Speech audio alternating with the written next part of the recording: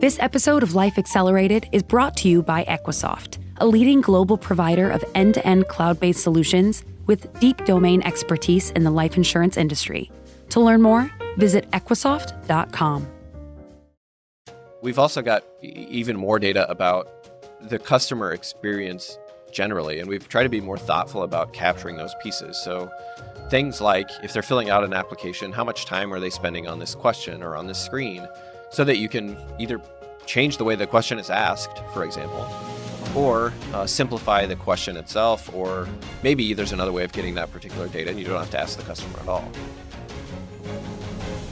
I'm Anthony O'Donnell, and this is Life Accelerated, a podcast for life insurers striving to achieve digital transformation. Joining us on this episode is Brian Poppe, who is Senior Vice President of Technology Modernization at Mutual of Omaha. Brian sees his role as a bridge in creating aligned experiences for all stakeholders. Folks that buy our policies are the folks that own us. We don't have shareholders. So theoretically, we should all be aligned between the folks that work here at Mutual of Omaha on the business side, the folks that work here on the IT side, and the customers in making the best choice for the long term for them. And that's one of the things that I've been trying to do again over the last couple of years is kind of get all those folks swimming in the right direction. One of the ways Brian is doing this is through a next-generation digital platform initiative, which answers a crucial question Brian poses. How do we go from the mainframe systems that we've been operating on since literally the 1970s into the new digital environment and trying to set up a new platform? In this episode, Brian shares details on this digital platform initiative, as well as an inside look at how Mutual of Omaha thinks about technology partnerships and integrations. So how can we understand your job and your work in the context of where the life insurance industry is today? How do you think of addressing current consumer demand? I would imagine even as a mutual company, that's as much of an issue as it would be for a company with shareholders. Oh, yeah, absolutely. Where we've been as an industry as a whole, we are a 100-plus-year-old industry that, for better or for worse, dictate the customer experience because they needed it. And they didn't have another alternative. If we needed to take 2 weeks or a month or even longer to make a risk decision of, hey, are we going to approve this person or not?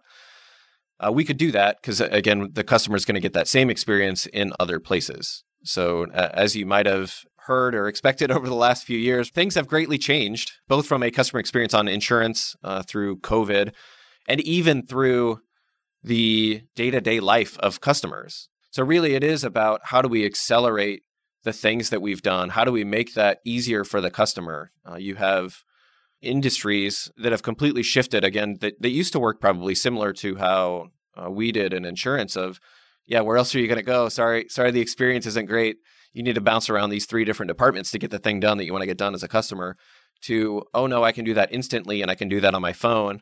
And I don't actually have to talk to anybody at all if I don't want to. That's the challenge that I think us at Mutual of Omaha and many others are facing, whether or not you're a stock company or a mutual company. I try and think about financial services broadly. And banking is one that is a couple of years ahead of the insurance industry and how they've enabled that customer experience, customers to be able to do what they want to, what they need to, without much interaction from the company. Like, customer wants to call us, great, we'd be happy to talk to you. But we're trying to get to the place where it's like, hey, if you want to do it yourself, here's all the things that you could possibly need and the education around either making that decision of buying or making that change to whoever your beneficiary is or whatever it is that they want to do. Well, Brian, Mutual of Omaha is a company that's over a century old, and I wonder how you reconcile the company's historical market position and its mission with the technology modernization task that you have. Mutual of Omaha has historically been a mass market company. We have primarily served folks in the middle class. We're well known for reaching all sorts of Americans through the Wild Kingdom television show in the 70s and 80s. So anytime you do a customer interview, it takes about, I think the over-under is about 12 minutes for when they remember, oh yeah, I used to grow up watching Wild Kingdom. We'd get a TV dinner, we'd sit down in front of the TV, we'd watch Wild Kingdom, and then follow that up with the Disney movie of the week. And that comes up so often. Again, it's about 12 minutes for a customer interview. We're not trying to sell complicated investment products. It's usually, hey, this is the risk that you have as a customer. Here's how we would recommend you cover it. Here's a few things that you might consider that might help you and even enhance that coverage. But for the most part, we're here, we're making this promise, and we're going to deliver on that promise. So to balance that with technology modernization, we are, again, trying to find ways to reach those customers. So in the past, it was a television show. We've done a fair amount of direct mailing. We are launching Wild Kingdom again, although instead of on broadcast television, it's going to be on streaming services. So we've got several ways of which we are going to try and reach that exact same customer base. So technology modernization, to your point, is really all about how do we better connect with those customers who we know resonate with the Mutual of Omaha brand, who we know how to serve, who we've been serving for the last 100 plus years. So technology actually helps you to execute your perennial mission. Yeah, the mission has not changed. We help families protect what they care about and achieve their financial goals. That's short and sweet. That's exactly what we're trying to do at Mutual of Omaha, and technology is just a way of helping us do that. We're an insurance company that uses technology to provide that insurance. So technology is going to be core to how we do that efficiently, how we do that effectively, and again, how we do that nearly instantly with the customer base that we have, right? You've got customers that have that everyday experience of, I can do what I want, and that gets done in 3 minutes, 5 minutes on my phone. Like most other insurance companies, we're still struggling with how do we make that happen, because we've built around batch processes overnight. Again, we've centered around our processes and not necessarily around the customer experience.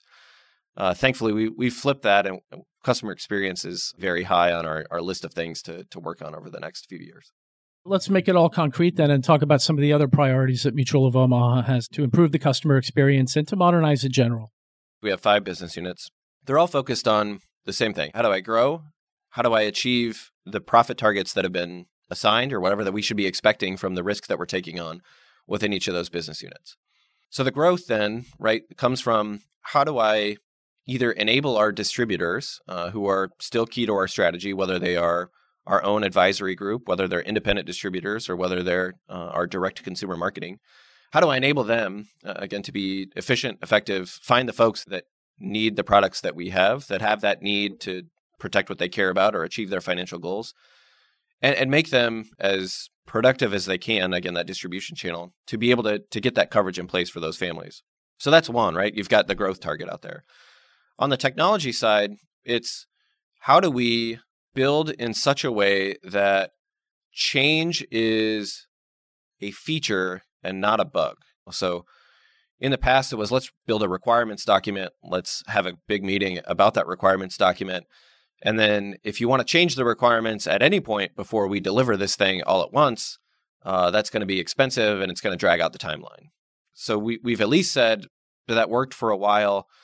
One of the things we're moving towards is a more agile way of working, but also an agile way of thinking. So I've got some indications that this is probably the way that we're going to head. Let's start moving in that direction. There's at least some basic things that I want to do, and then we'll plan on changing the plan over time. So part of that is the technology architecture that we're working on.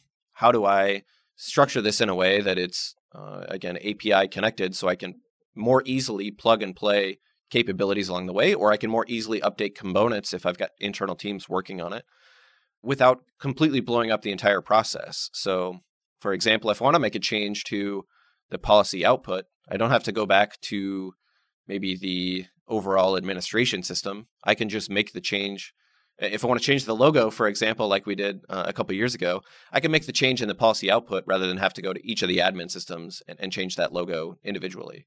So again, you're trying to maybe plan on change as a feature and not a bug. You're trying to abstract some of the things away to kind of separate them so that you have some ownership on the teams.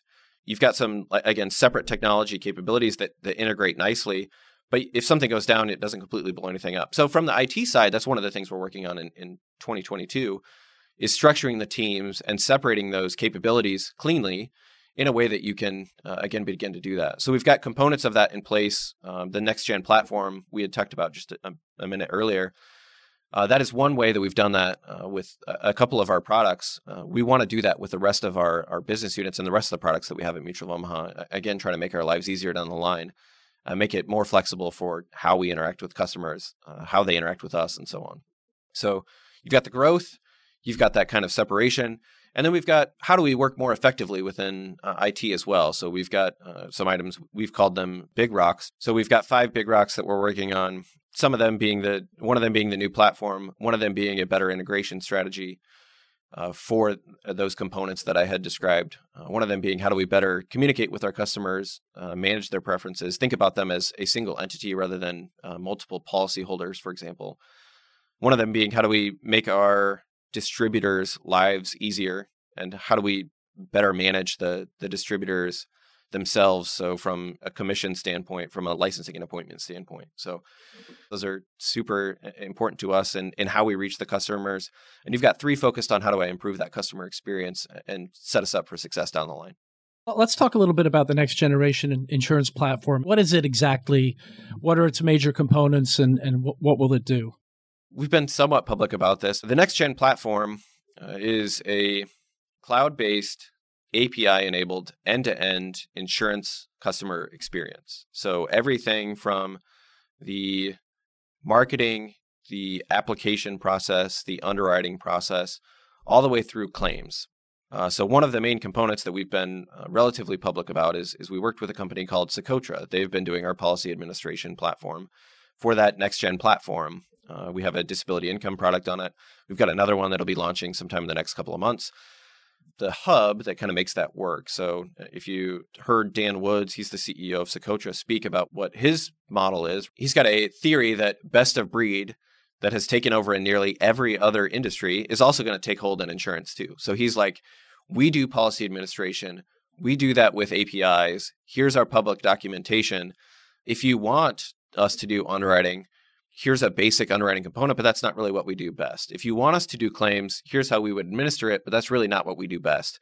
We are in the business of keeping track of your policies, whether they've paid premium, but we don't collect the premiums. We're just in business of keeping track of them, and then enabling you as the carrier to connect via our platform, via API, and then do all the other things that you want to create. So you're going to want to create a claim system that works for both your customers, your producers, and your internal associates.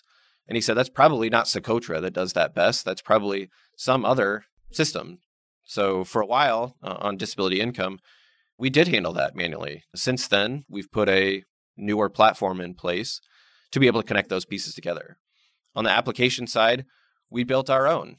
We said, hey, we want to manage the e-application ourselves so that we can do both a customer experience and a shared producer customer experience. So producer can fill out a part and then they can fill that out with the customer in mind. We didn't see anything in the market, so we built that ourselves. Since then, we've also integrated with a couple of other external carriers in things that would have taken us, maybe 12 months or more.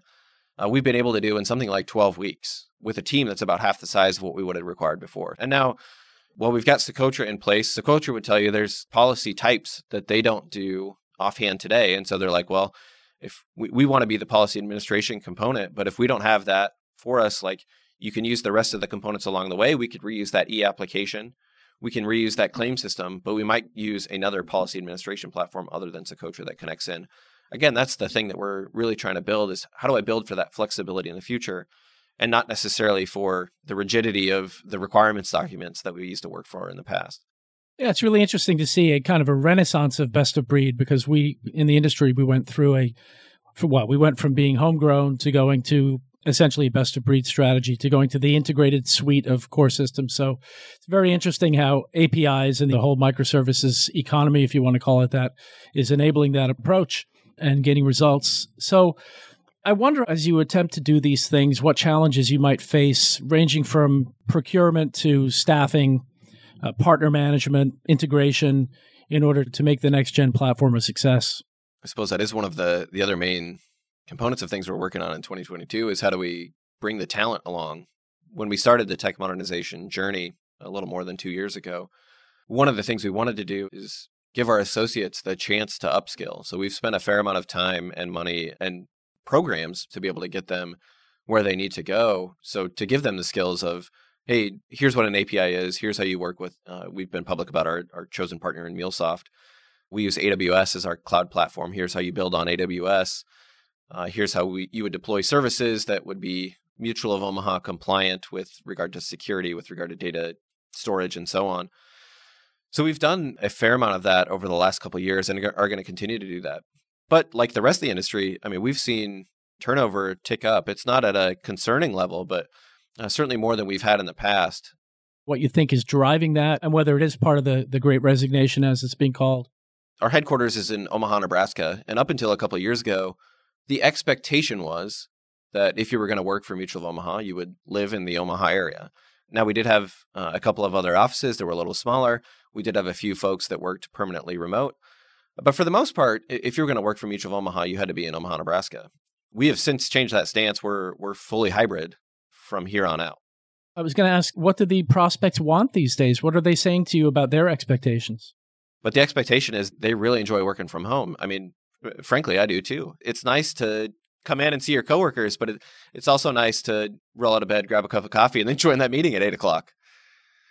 So there are some perks both ways, and we're fully committed to hybrid. We're building a new office building in downtown Omaha that's about half the square footage. So we expect probably, 40% of the Omaha associates to be in that building on any given day. It's going to be much more collaborative space than cubicles. That's one of the things that I think has changed for us. The Great Resignation, right, is people can work from anywhere for most companies. And we've seen that go both ways, right? We've seen folks leave because they can't work for another company somewhere else, but we've also been able to recruit folks that we probably otherwise couldn't have if we had required them to move to Omaha. I mean, how's it gone? I've spoken to so many carrier people who have said that when they were hit with the lockdowns, they, like you, many of them have had a very aggressive transformation agenda. They were facing all these major initiatives, and suddenly they had to do it on a remote basis. And yet, I would say universally, what they found was they could do it just fine. You can count us in that universal group. I think the thing that would have held us back significantly before was we had an on-prem hardwired phone system up until 2019, I think is when we finally got rid of all of them. So we transitioned to Amazon Connect. If you call a Mutual of Omaha 800 number, you're going to get routed through an Amazon Connect call center somewhere. Was a great win for us. I mean, that literally happened over a weekend. We got everybody the things that they needed to be able to do exactly that. I think most of the rest of us who are either handling meetings all day, we found, again, to be just as effective at home as in person. Now, there are some aspects that you miss. There's some energy that you can't seem to recreate quite yet through a camera. There is something to be able to see your coworkers, or even the delay, the slight delay from sending things through the internet to a screen somewhere else. You can't quite overcome that yet with sitting next to somebody and kind of riffing off of ideas. And the whiteboarding tool, I think that is one thing that universally we all seem to miss, of like, sure, there are plenty of whiteboarding tools that we've tried, but nothing quite beats an actual whiteboard and a marker and standing up there and kind of riffing on, hey, what are we going to do next? Oh, no, let's erase that and let's start over and maybe pivot that this way. Okay, what about this other component, and so on, right? Yeah, it makes a lot of sense to me. You know, I've been working remotely since 2002, and I relish the opportunities to get out in the field and mix with people in person. There's really no substitute. So I would imagine then, as things are opening up, you're encouraging employees to come in and you're activating that hybrid strategy. I heard one of my coworkers say this the other day, and I loved it. So you've got the Yogi Berra line where it's like, it's too crowded, nobody goes there anymore. We've got kind of the reverse problem at the office, right? There's nobody there, so nobody goes there anymore.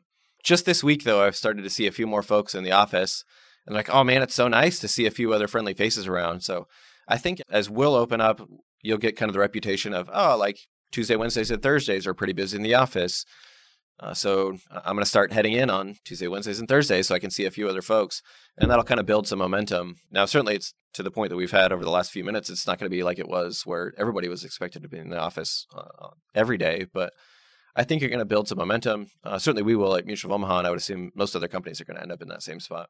Makes a lot of sense. Human contact, but also a more streamlined way of working. So, Brian, let me bring you back to the technology discussion. The next-gen platform is about customer experience, but data plays an important role in making that work. So how do the data considerations loom in terms of the creation and operation of the next-gen platform?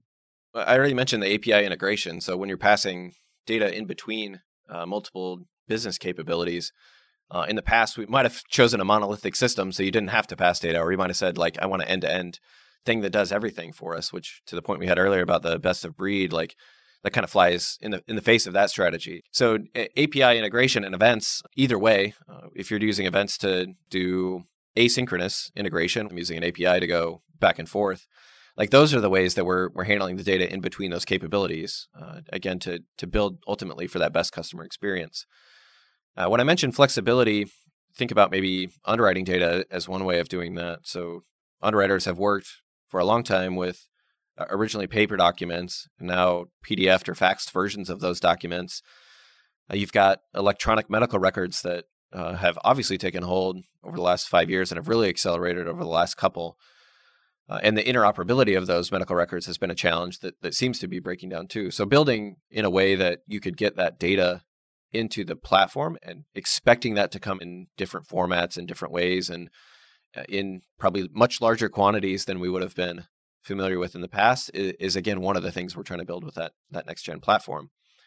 Now, of the data that we're storing and capturing, certainly we're doing all the stuff that we used to do, right? But we've also got even more data about the customer experience generally, and we've tried to be more thoughtful about capturing those pieces. So things like if they're filling out an application, how much time are they spending on this question or on this screen, so that you can either change the way the question is asked, for example, or simplify the question itself, or maybe there's another way of getting that particular data and you don't have to ask the customer at all.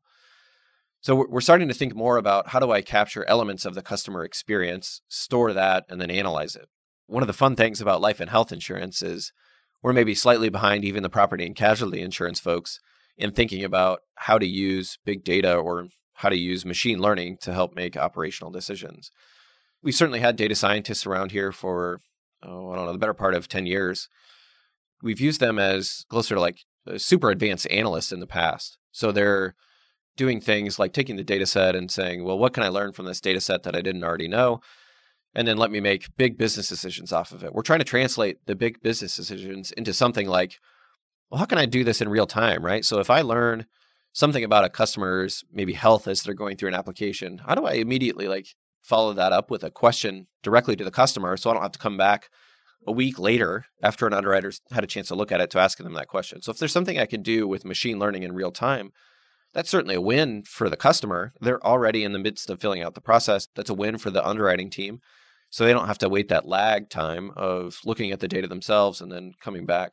So we're trying to think about where are the places that you can use that new data that we're collecting and begin to insert that into the customer experience without having to spend specific analyzing time down the line and then make a decision after the fact. And that's a little bit new for us. And one thing that we've been focusing our data scientists on is how do we operationalize some of the things that they're building? Like, how can we turn that into a real-time customer experience rather than a decision we've got to make down the line? And that's been a fun challenge to think about and certainly enabled by the next-gen platform.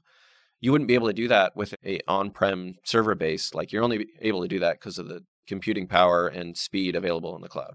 Brian, if you had to give a status report of where the next-gen platform initiative was, what would you say relative to when you started, what you've accomplished so far, and what are some of the main components that still lie ahead?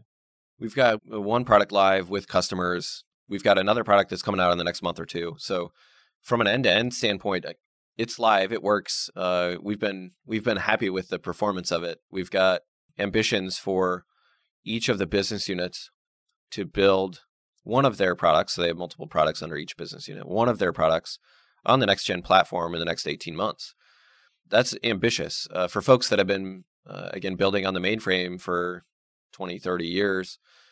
Certainly we know how to do that. If a business unit comes to the IT teams and they say, hey, I want a new product, the IT team says, I know how to do that. I know how to do that on the mainframe. Give me 24 months, give me $3 to $4 million, and we'll get it done for you. We're certainly trying to take that time down significantly and that spend down significantly. But it does take some talent upskilling to be able to do that, to say, hey, we know you used to do this in mainframe. Here's how you would do this on the next gen platform. There are certainly some components, as I mentioned, Socotra doesn't administer all types of business that are maybe missing as we move into those new types of products, or the claim system that we have for disability income is probably not going to work for a life insurance customer. So we've got to find a life insurance claims way of administering claims. I guess it doesn't necessarily need to be a vendor. There's a couple of different types of vendors. You've got the legacy folks that are in the group of, hey, let me use the land and expand model. And then you've got the folks who are maybe more Socotra-like or Stripe-like, if you're familiar with them, of this is our API, this is our product, here's how you use it, knock yourself out. We'll charge you per transaction in the case of Stripe. As you try and find vendors that fit more of that second model within the InsurTech space, we would love to see more of them. We know that probably the main task that we'll have going forward is going to be the integration of various vendors to be able to create that customer experience that, frankly, we want to build, and also that they're demanding of us as a 21st century insurance company. In the past, we might have had a way of operating where we think about what the technology can do, and then we go out and build it. And like you said in your earlier remarks, insurance companies were kind of in a position to dictate that experience. And the way you're talking to me today, it sounds like you're very much engaged in a very open approach to what the available technology has to offer, and that you're designing these systems from the outside in. You're asking what needs to be done, what do people expect, and then you're building back from that. Yeah, exactly. We would love to find vendors that would help us do that, right? Like, we don't want to have to build everything ourselves. That takes a long time. It ends up being a little bit more fragile that way. You're not going to build a payment processor for Mutual of Omaha that's better than something that Stripe could build. Like, that's their whole thing, right? Their whole thing is we take payments via API. We're not going to beat an entire company that does that. So if the goal is to create a ideal customer experience for the moments that matter, like, you're going to want to try and find either best of breed, or you're going to say, man, we've really got the expertise here, and we've got to be the experts on the things that we want to do really well. And so you're going to have to either put more people on those things that really matter to us, or you're going to find a vendor to help you do it. But you're going to need that kind of thought for different components along the way. There's moments, again, that matter more to customers than others. And that's where we want to start to begin to focus our efforts, and then integrate with folks who can help us make the rest of the experience seamless and easy. Well, toward those goals, if you had to identify 3 indispensable initiatives, what would they be? That talent one, for sure. Without the people that we have at Mutual of Omaha, being able to do that integration, being able to have that vision of what the technology can do and creatively solve both the technical challenges and frankly, the curiosity about making that customer experience ideal. Certainly that's one indispensable item that I would definitely not want to get rid of. Second one is that maybe shift to the cloud for the ease of integration and the data that it provides. That's going to be so important to us going forward. Again, not only about doing the basic things that an insurance company must do, but about understanding that customer experience. The third one, how do we better work with our distributors? And again, whether that is making better selections on the direct consumer piece, or whether that's better working with the folks who are currently out there selling our products, or there's plenty of new ways that have been tried to sell insurance and finding ways to partner with them. If you just look at the life insurance coverage stats of people that say that they want or need life insurance as compared to the people that own it, there's a big gap there. Part of that gap is cost. So technology would certainly help bring down some of that cost. Part of that is access. Part of that is education. We think there's plenty of opportunity for not only us, but other insurance carriers in the market to be able to close that gap through new and creative ways of distribution, as well as making it easier for your current partners to do the business that they're already trying to bring your way. I enjoyed speaking with Brian and found his insights around the Next Generation Digital Platform Initiative particularly informative. It takes full organizational support to pull off digital transformation, and Brian and his team at Mutual of Omaha have set a standard for innovation that will surely impact Mutual of Omaha's continuing technology evolution well beyond the present initiative. Thank you for joining us for the Life Accelerated podcast, undertaken by Insurance Innovation Reporter in partnership with Equisoft. For more relevant content to help you achieve digital transformation, please visit equisoft.com/lifeaccelerated.